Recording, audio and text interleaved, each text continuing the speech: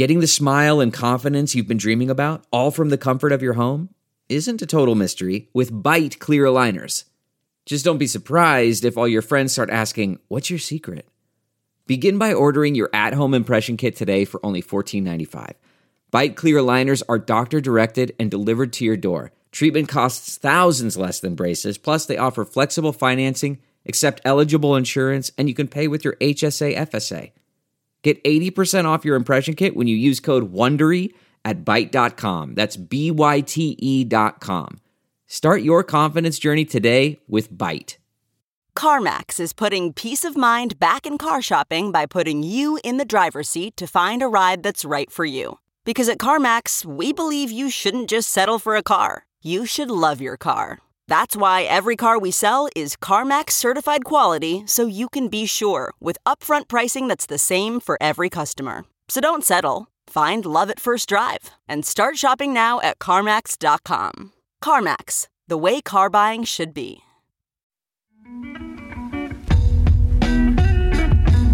Hello there, I'm George Frankly, and I'm going to take a look at how even the best and brightest people can make truly stupid decisions and terrible predictions, and what we can learn from them.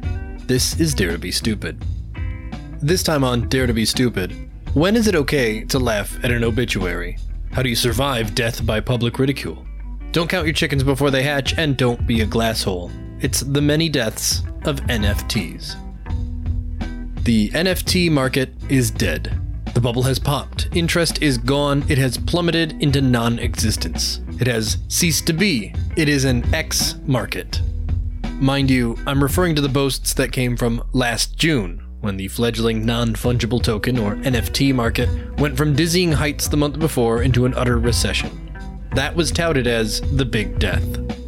Now, just a year later, the Wall Street Journal has declared the death's second coming. Quote, NFT sales are flatlining, unquote. Down now a devastating 92%. The NFT market has quote-unquote collapsed. Mainstream press has jumped all over it, declaring an end to our long national nightmare. Reports of the NFT market's death have been greatly exaggerated, and that's great. For interested parties or anyone reading this, these assumptions have already been dispelled. CoinDesk's own Sage D. Young has summed up the situation well. The smart money is still in play, but casual investors have had a massive scare. The big fish, the serious traders and investors, have had a few bad days, but many small fry have scattered entirely. Overall investor confidence is largely sustained. That's not what's fascinating here, though. A wave of mainstream doom and gloom and the inevitable obituaries is nothing new. The engagement of media with this dubious news, however, has a lot of potential value. NFTs, and by extension a wide variety of tokens, have a PR problem. The false reports of their death may be exactly what's needed to shrug off a lot of accumulated baggage. Part 1. The understandable contempt. There's little sense denying that NFTs have earned a lot of disdain. Every reasonable utility or redeeming quality they may have is countered or simply buried by bad actors and the worst people in the room. A valuable way for artists to take control of the ownership and distribution of their work is difficult to say with a straight face when OpenSea is rife with fraud listings. It doesn't help that the public face of NFT artwork is usually the least compelling artwork imaginable. Worse still, the premise of real token utility, that ownership is effectively a passcard, an ID, and access key to other functions, is rarely realized in view of the mainstream.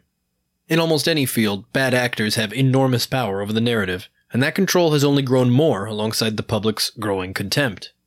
Outlets hungry for angry clicks have an ocean of god-awful get-rich-quick schemes and junk tokens to point at and laugh. Every mishap that befalls the Bored Ape Yacht Club is played up as a universal condemnation of tokens, and every endorsement of Bored Ape Yacht Club is just about as bad. For the man on the street, Bored Apes and NFTs are a single circular Venn diagram. They mean exactly the same thing and nothing else. The corporations trying to dip their toes into the space are rarely captains of industry. GameStop, the retail chain that couldn't, was so fast to declare their interest in the NFT space that the drool on the announcement was even wetter than the ink. Software giant Square Enix, already under fire for leaning hard into the games-as-service revenue strategy, pawned major studios and legendary brands for pocket change in their hunger to pivot into NFTs. The atmosphere around corporate blockchain integration reeks of desperation and easy money. This kind of dragged-out PR beating is nothing new for disruptive technology, much less the crypto space. The earliest days of Bitcoin were full of lazy, funny money takes, and it was inextricably entangled with the Silk Road in the public eye. The death of Bitcoin was declared so often and with such regularity that multiple well-organized infographics track the decade of presumptive obituaries with real-time updates. www.bitcoinisdead.org is a particularly nice one. It survived the laughter, in fact it was stronger for it. It's not alone either. But first, what are the given causes of death this time? Part 2. The convenient death. The number being most bandied about is 92%. Daily NFT sales are down 92% since last September. As well as this, quote-unquote active wallets are down 88% from November. And more importantly, Elon Musk made a mean tweet about NFTs a few weeks ago, so obviously the objective data is in. The Wall Street Journal gathered these numbers from market tracker Non-Fungible, which has already disputed their interpretation. The current week numbers the journal used for comparison were still incomplete and in the process of being backfilled, so the lowest point that the article referred to is no longer even present on those charts. Moreover, the comparisons were needlessly convenient in their scope. Of course, they're comparing current lows to last September. When your basis of comparison is the highest peak in activity in the last year, you are giving yourself the largest possible delta. You aren't proving that the choice of those 2 points is meaningful. For example, Bitcoin values are down 55% from last November, or they're up 1% from last July, or it's up 400% from the beginning of 2020. These numbers are all true and all meaningless unless I'm positing something meaningful in my choices of point A and point B. Not only this, the key metric being discussed by the journal was only the number of transactions. The value of the transactions tells a very different story. By Chainalysis observations, last fall was a period of high traffic with smaller transaction values. Essentially a rush of activity at modest prices. Many people were buying and selling, but values hadn't skyrocketed yet. But that explosion of interest led to a subsequent explosion of value in November, now with higher prices on fewer overall transactions, all only to snap right back to high transactions, low prices in February. It's been a volatile back and forth swing from buyer's market to seller's market and back. Now, when transactions are low but actual cash values are actively rising again, how can anyone call this flatlining? You can't. With any sense of nuance, there's no death to be found here.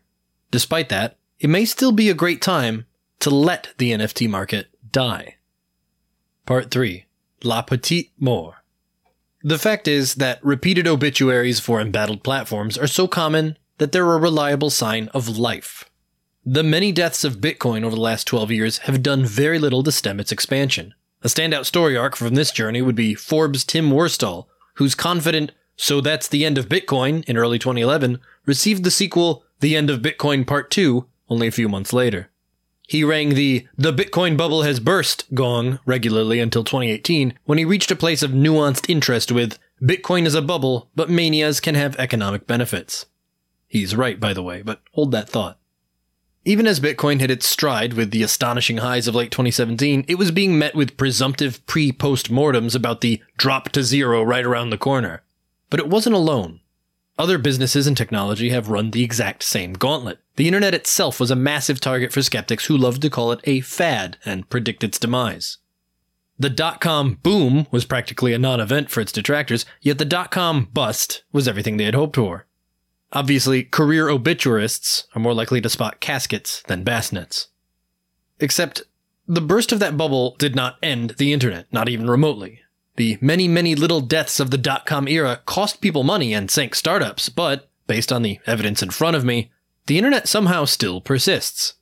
The implosion of a bubble does not magically negate the underlying market or technology like some sort of crop-ending world blight.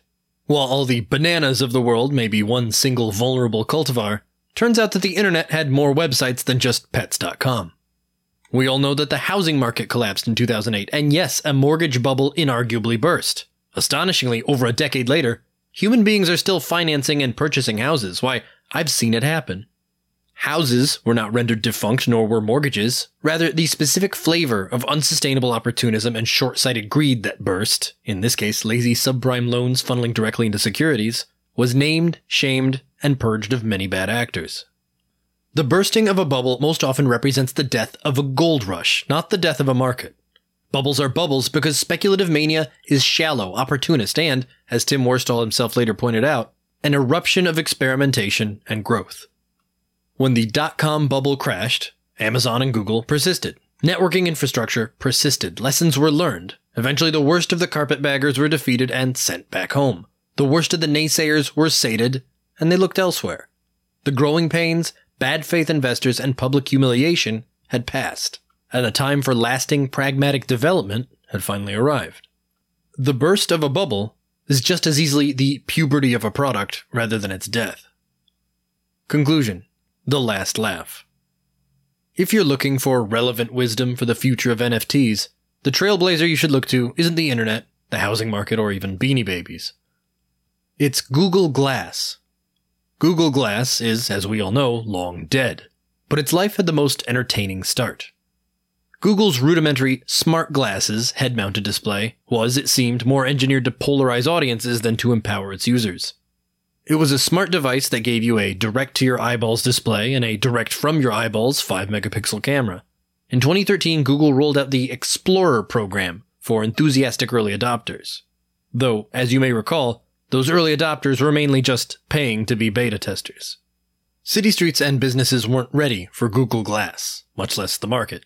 It didn't fall directly into the hands of any particular utility or use cases. It was distributed most loudly and most visibly to the most gadget-fixated users with the most disposable income.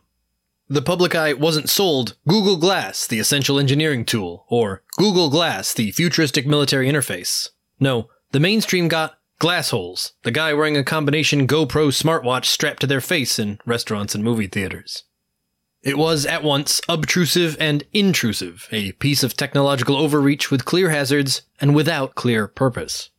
Enthusiasts found applications for it and were eager to proselytize, but ultimately it was being billed as a comprehensive solution to no specific problem, and it presented problems of its own. It was a new device that did not fit into any existing culture slot for smart devices. Smartphones moved into the space held by cellular phones, smartwatches took the place of wristwatches and early fitness trackers. Google Glass, however, had no parking spot to inherit. It was an unwelcome presence that did little to earn its place. Early enthusiasm gave way to long-standing mockery, and the court of public opinion was ready to dispose of it within a year. The entire Glass brand had achieved negative mindshare. Google ended Glass at the beginning of 2015. Except, it didn't. Google ended the public-facing open-ended Explorer program in 2015 and learned to play its cards closer to the chest. Glass lived on with the Glass Enterprise program, which has grown and expanded since relaunching in 2017.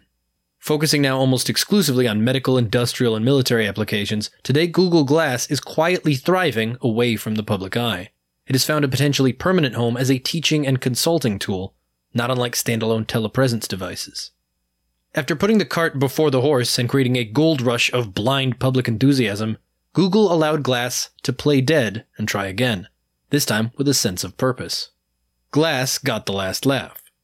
NFTs may be blessed with the opportunity to do the same.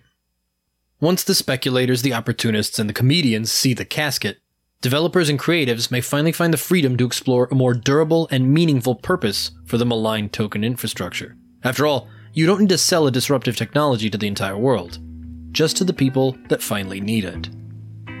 It's a lesson to all of us. If people are mean, you're having a really bad time, and you want to start over, just fake your death. Thanks for listening. As I like to say, my many job titles usually include the word armchair. If you're an expert and you're hearing me get it wrong, I'd like to know about it.